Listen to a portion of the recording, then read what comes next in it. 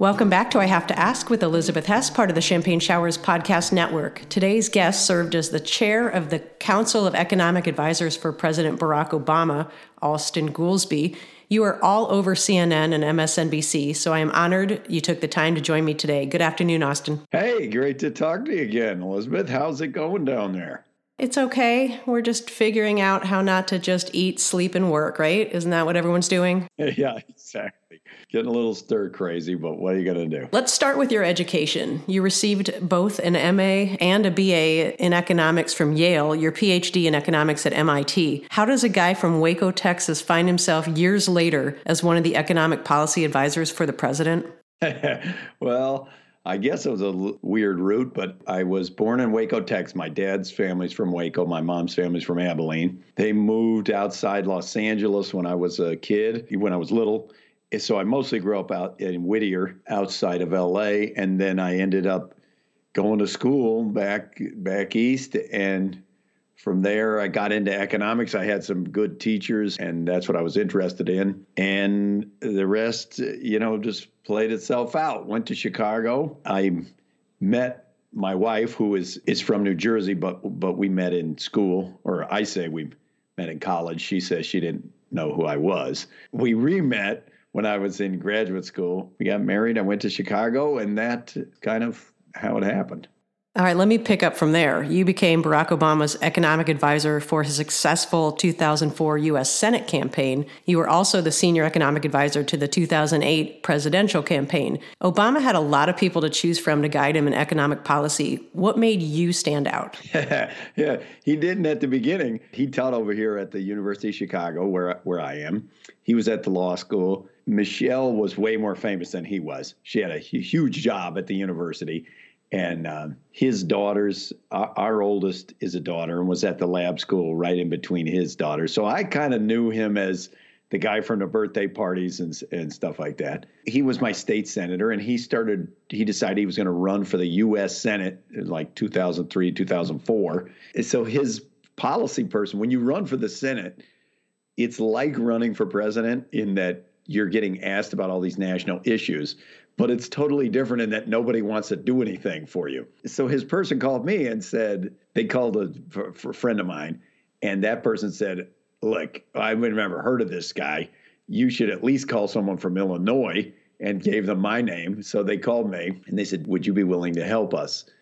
And I was like, you're talking about Michelle Obama's husband? I was like, of course I will help. What are you talking about? So I started working for him then. And then fast forward to, 2006, 2007 kind of time frame. He called and I talked to him, and he said, he was thinking of running for president. And he said, is that something that you could spend a lot of time working on? And at the time, I was thinking, well, my research is very important. I don't know if I have time for this. And it was my wife who said, hey, you always liked him and you always thought he was great. And if he ran and he lost, well, which you probably will, wouldn't you be kicking yourself that like he ran for president in your own hometown and you didn't lift a finger and do anything? I said, yeah, I probably would be kicking myself. She's like, so fine. So take 5 months and write one less academic paper and do this. So I did. Yeah, wise woman. And 6 years later, I had been to Washington. We'd been the whole thing, and we were moving back. So mostly it was serendipity, I'd say. The current administration doesn't seem to have the focus or the attention span to focus on anything about the economy, the nuts and bolts of it. When you had President Obama's ear, was he focused on the economic health of this country? Oh, God, yeah. And I mean, that was true before the financial crisis and the recession. But then once that started, so in the middle of the campaign, September, October of 2008, we start going into economic free fall, which until now seemed like about the scariest moment in the history of the economy, since we've been alive. And it was literally the number one priority almost all that the man could think about. They used to say, what are you going to be your priorities? He had a bunch of things. And once the financial crisis began, he said, my number one priority is prevent this from becoming a Great Depression. And so it certainly felt very different from at least the external vibe that I get from the current administration. But, I'm not in there, so I can't tell. As an outsider, though, we can all kind of tell. Yeah, you can kind of tell. And then there's a funny coda on this, which is now that the pandemic has been raging, it almost seems like the only thing that the president and the White House can think about is the economy. And in a very short run way of like, well, I want to force everybody to go back out and go back to work. It's just a bit of a disconnect. I have felt like they needed more sustained thinking about economic policy rather than just riding the wave of inheritance that they got. I thought the tax cut of 2017 was $2 trillion of mostly giveaways, nonsense. It wasn't really about increasing the growth rate at all. And now, if any moment requires thinking about something else, which they have mostly been doing, it would be now. But now they can't think about anything else. Now all they want to do is try to shove everybody back out, who might have the virus to give it to others. You don't want to live even rent-free in President Trump's head. So I'm not going to live in there, but I can't figure out what their motivation is. Let's go back to the time you were in the White House. Joe Biden is the presumptive Democratic nominee now. How involved was he in meetings and economic policy decisions in the Obama White House? Oh, I'd say he was pretty involved, and I loved working with him, and I admire him so deeply just as a person and as a decent man. At the time I was there, I was in the first term of Obama. His chief economist was a guy, Jared Bernstein, who's a good friend of mine, and specialist in labor, kind of a labor economist. And I found Vice President Biden to be most involved on the issues that I was working on re-regulating the financial sector, on the autos rescue, and thinking about the stimulus. Those were kind of three areas of direct overlap that I had with the vice president. And I found him quite impressive. Separate from policy, my son, who's now older, a teen, he was just a little kid then, and he was really into machines and especially airplanes. I came home from work one day, and it was very stressful. I mean, we're in the middle of economic crisis, the whole thing. So I come back. My son says, "Dad, did you ever fly on Air Force One?" And he's about 5 years old, baby. I said, "Yeah, I have." "Really?" He said, "Do you know Vice President Joe Biden?" "Yes. He's the pilot of Air Force One." I said, no, he's the vice president. He's not the pilot. Yes, he is. Yes, he is. The vice president is the pilot of Air Force One. Okay, so he insists on that. And I just let it be. If that's what he wants to dream his dream, that's fine. So, weeks would go by. My son would always ask me, "Did you talk to Vice President Joe Biden today, Dad?" "Yes, I did, son." It was always, "What did Vice President Joe Biden say?" So fast forward maybe a year or year and a half, they have a lovely gathering once a year or once every 2 years or something for everyone in the cabinet and their families go to Camp David. And it's kind of like a picnic family day at Camp David. It's quite wonderful. And the vice president was there. So we pull up, I park our car, we get out. There's the vice president. He loves kids. He waves. And I walk up and I said, "Wow."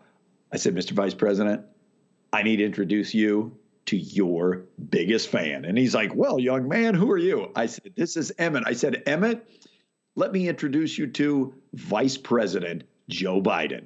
And my son's like, "You are Vice President Joe Biden?" And he's like, "Yes, I am." He said, "You are the pilot of Air Force One?" And Joe Biden says, "What? No." And then my son's like, "Oh." And then he just turns and walks away. He's like totally uninterested if he's not actually the pilot of Air Force One. And Joe Biden's like, "What just happened?" That is an amazing story. Oh, that is so perfect. All right, I need you to explain this next concept to me as if I am in kindergarten, Austin. Last time the Federal Reserve cut the interest rates to zero, They did this back in 2008, and they recently did it again when the global economy sank into a major recession. Now, who does this help and who does it hurt?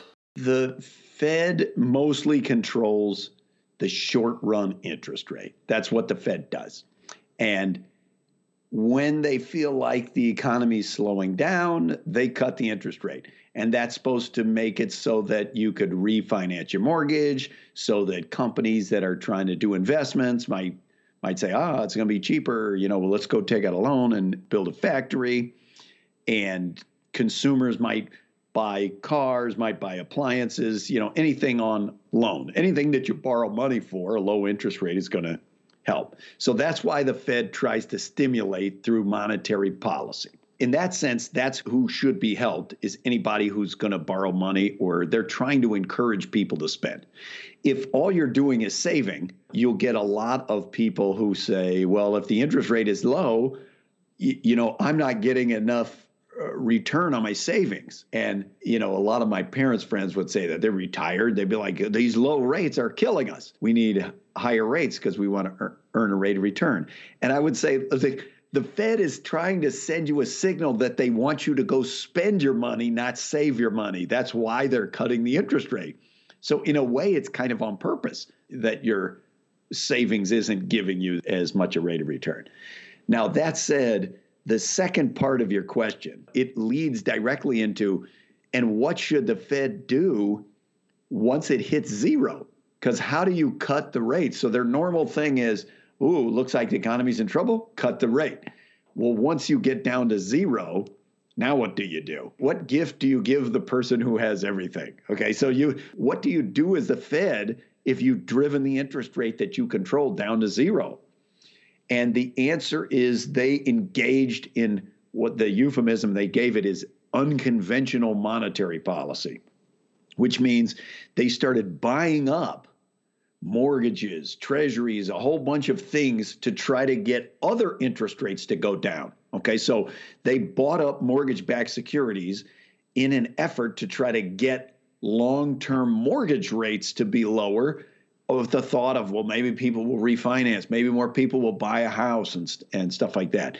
And now they're engaged in that effort. They did that in the financial crisis, and now they're engaged in that effort in a huge way in all sorts of things, small business loans and municipal bonds and big business loans and a bunch of things. They're just trying to get the interest rate down to stimulate the economy. I don't think it's going to work, because I don't think when you're in this environment, we've just gone through 10 years of extremely low interest rates. So if somebody was waiting to refinance or to buy an appliance or to build a factory or something, I just want the interest rate to get a little bit lower and I'm ready to pull the trigger, you would have already pulled the trigger. Wait, 10 years we've had that. So now I think the Fed is in a bit of a pickle. That's why they're cutting the interest rates to zero. It's why they're expanding all this stuff. It's what they should do. It's just, I don't think it's going to be that effective. In 2011, you left the administration. You returned to the University of Chicago. You said the economy was, quote, a million miles from where it started. Do you feel that the economy is heading back to where we were in 2008? Are we ever going to rebound from this current mess? Yeah, oh God, let's hope that we rebound. I mean, it's headed back. It's beyond headed back. We got to 2008 and we were worse. This is the worst 3 weeks in the history of the American job market. If you looked at people filing for unemployment, the all-time record was 500 and something thousand people in a single week filing for unemployment. We've had 16 million people file for unemployment in the last 3 weeks. I mean, we set the weekly record by a factor of 10 2 weeks in a row. And before that, we set it by a factor of 5. So there's never really been anything like this. And of course, everybody knows what happened. We're all sheltering in place. And most of the U.S. economy is based on services. And they're exactly the kind of things that get pulled down when everybody is afraid and pulls away. We can't really come back until we get out of lockdown. When we get out of lockdown, I do think it's possible, if we haven't done too much permanent damage, that we could go back maybe not fully to where we were before this started, but we could come back comfortably. But to get out of lockdown, I wish somebody would explain to the president, this is a decision of governors, not the president. But even if it were the decision of the president, you can't get the economy to come back by just ordering people, hey, everything's fine. You can go back out and do what you were doing. Because before the shelter-in-place orders were there, you already saw the economy starting to bottom out because people were afraid. And people are not going to cease being afraid unless we get the rate of spread of this virus down. Now, one way to do it, there's now a perfectly good model we've seen enacted in Korea, in Taiwan, in Iceland, supposedly in New Zealand, and a couple other places. Massive ramp up of testing. So they have 10x the kind of per capita testing that we've had in the US. And then the only people who have to go into lockdown and quarantine are the people who have the virus. And so once that's true, if you go to Korea, they're not in lockdown. Kids went back to school. People went back to work. The economy's recovered. They haven't had nearly the negative impact that we have. And it's because they stopped this rate of spread of the virus by getting the people that were infected out of circulation. What we have is not nearly enough testing. So all the people with the virus, both asymptomatic and symptomatic, are out in circulation. So we have to go into general lockdown. And the president is kind of pushing for as soon as possible, let's just lift these orders and everybody go back out. But you know what's going to happen. Unless we have a massive ramp up of testing, everybody's going to go out. They're going to get each other infected. It's going to start rising again. And then we're going to go back into lockdown, back to square zero. So that way won't work. I say the number one rule of virus economics is you have to slow the rate of spread of the virus to fix the economics. I think it's as simple as that. And we're dawdling. We've wasted a lot of weeks, and it looks like we may waste several more. But if we want to get out of lockdown and have the economy come back, we have to do testing or find other ways to slow the rate of spread of the virus. That segues to my next question perfectly. Your academic research focuses on human activity in natural settings to find economic explanations for how people behave. Right now, nothing is natural about how we behave. Will this change the chemistry of how society functions when we are out of lockdown? That's a fascinating question. And I would say nobody really knows the answer to that. How will this experience change our behavior and our attitudes once it's gone? It's possible that the answer could be very little. You know, if you look back, there was a massive influenza borderline pandemic in 1957-58 that's virtually forgotten. Nobody remembers anything about it. I would say it hasn't changed our behavior one iota. That said, my son, the same one of Vice President Joe Biden now, asked us, is this the biggest thing, he asked my wife and I, is this the biggest thing that has happened in your guys' lives? And we thought for a second, and we say, yes, actually it is. And then my wife said, I think this might be the biggest thing that has happened in anyone's lives since World War II. And I talked to a buddy of mine who talked to his grandparents, who they lived through World War II. They lived through the Depression. They lived through all this stuff. His two grandparents said this was the biggest thing in their lives. They didn't remember World War II or the Depression feeling like it was as impactful as this. So I wouldn't be surprised if it changes our attitude and our behavior. I hope when we recognize the way that some of the disparities in our society these days, whether it's income or by race or by healthcare, availability of healthcare and stuff like that, those things have made this crisis worse.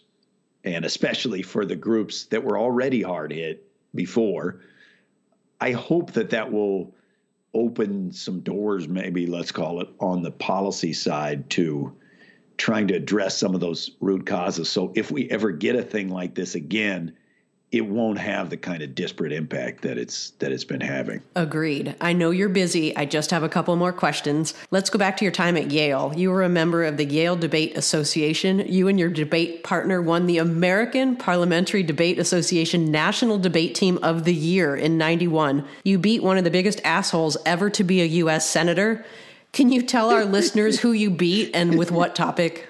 It was Ted Cruz, who was at that time he was 1 year younger than me, and he was at Princeton. It wasn't a one-time thing. The team of the year is determined over the course of the whole season. So we beat him over and over. As I used to say, I was the poor guy's kryptonite. And the way that we would, the way my partner and I would do it is, even then, you underestimate Ted Cruz at your peril. The guy's really smart. The guy's an excellent debater. Even then, he had a lot of pride, self-pride. I would kind of make fun of him. And you don't debate each other face to face. You debate in front of a judge. And so I would talk to the judge, and I would get the judge to laugh at Ted's argument or at Ted's. He was often, the same stuff. If you watch him on C-SPAN, he had a lot of the same gestures, the lift the fist, how dare you, and many of our rounds would end with Ted red in the face saying, how dare you say that about me? And I'd be like, yeah, we got him again. You are amazing for beating up on him. Next time you come back, I want to talk about Wait, Don't Tell Me and Stephen Colbert and Jon Stewart. I want to ask you about the Obama presidency because we are all so nostalgic about that time. Can you just tell me a story about a meal you had or a laugh you shared? Give me some hope that there is hope on the horizon for the next president. Well, I miss the guy a great deal, and I think the whole country does. I still remember the very first meeting. So the financial crisis had begun, and it was December of 2008. So President Obama had been elected, and it was the transition. And they were running the transition out of Chicago. And so it was the first meeting, and all the economic advisors came to town, and we had a big snowstorm, and so you couldn't get a cab. So Paul Volcker, who's, almost 80 years old at that time, and he's about 6 foot a million, is traipsing through the snow. He had to take the subway in, so we all get in there, and it's one disaster after another. We have each person's briefs, President-elect Obama. I'm telling him about the housing market.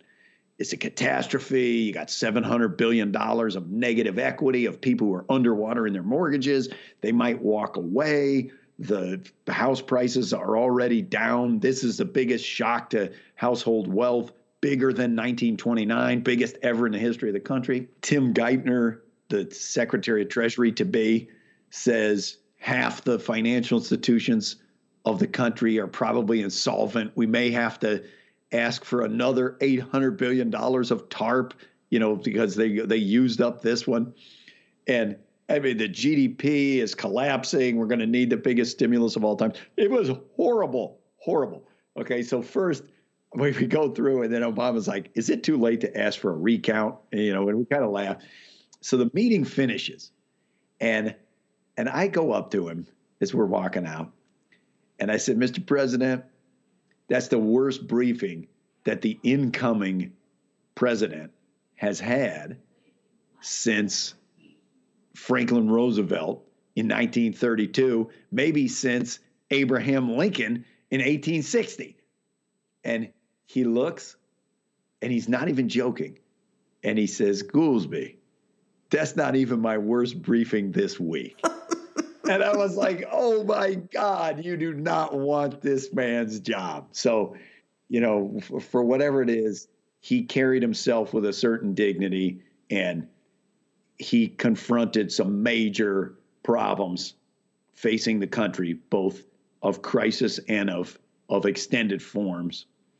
And I think, if you go look on the merits, he was really right on the merits on all those big things. And that's one reason I miss him every day. You and the rest of us. One more question before I let you go. I always end it with a question that starts, I have to ask, if you could tell one person in Washington right now to shut the hell up, who would that one person be? 100% it would be the president of the United States. Are you kidding? I cannot convey the care with which everyone in a normal administration takes the president's words. They would obsessively be like, we cannot write that into the speech because what if that ends up being mildly wrong? What if that's fact-checked? It would damage the president's credibility. There's virtually nothing that's taken more seriously than the words that come out of the president's mouth. The fact that the best thing that the president's defenders say about his statements are, we'll pay no attention to that. He says a lot of things, is just completely out of my universe. I cannot understand where we've got to get away from that. Thank you for listening to I Have to Ask with Elizabeth Hess, part of the Champagne Showers Podcast Network. Please give your amazing wife, Robin, a hug for me. Austin Goolsbee, thank you so much for your time today. You bet.